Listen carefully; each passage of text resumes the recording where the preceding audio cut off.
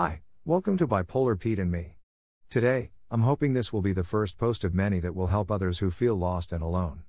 I hope to tell you in the future a little about my mental health journey and how I went from a very bad place mentally to feeling much better now, almost like I can achieve anything.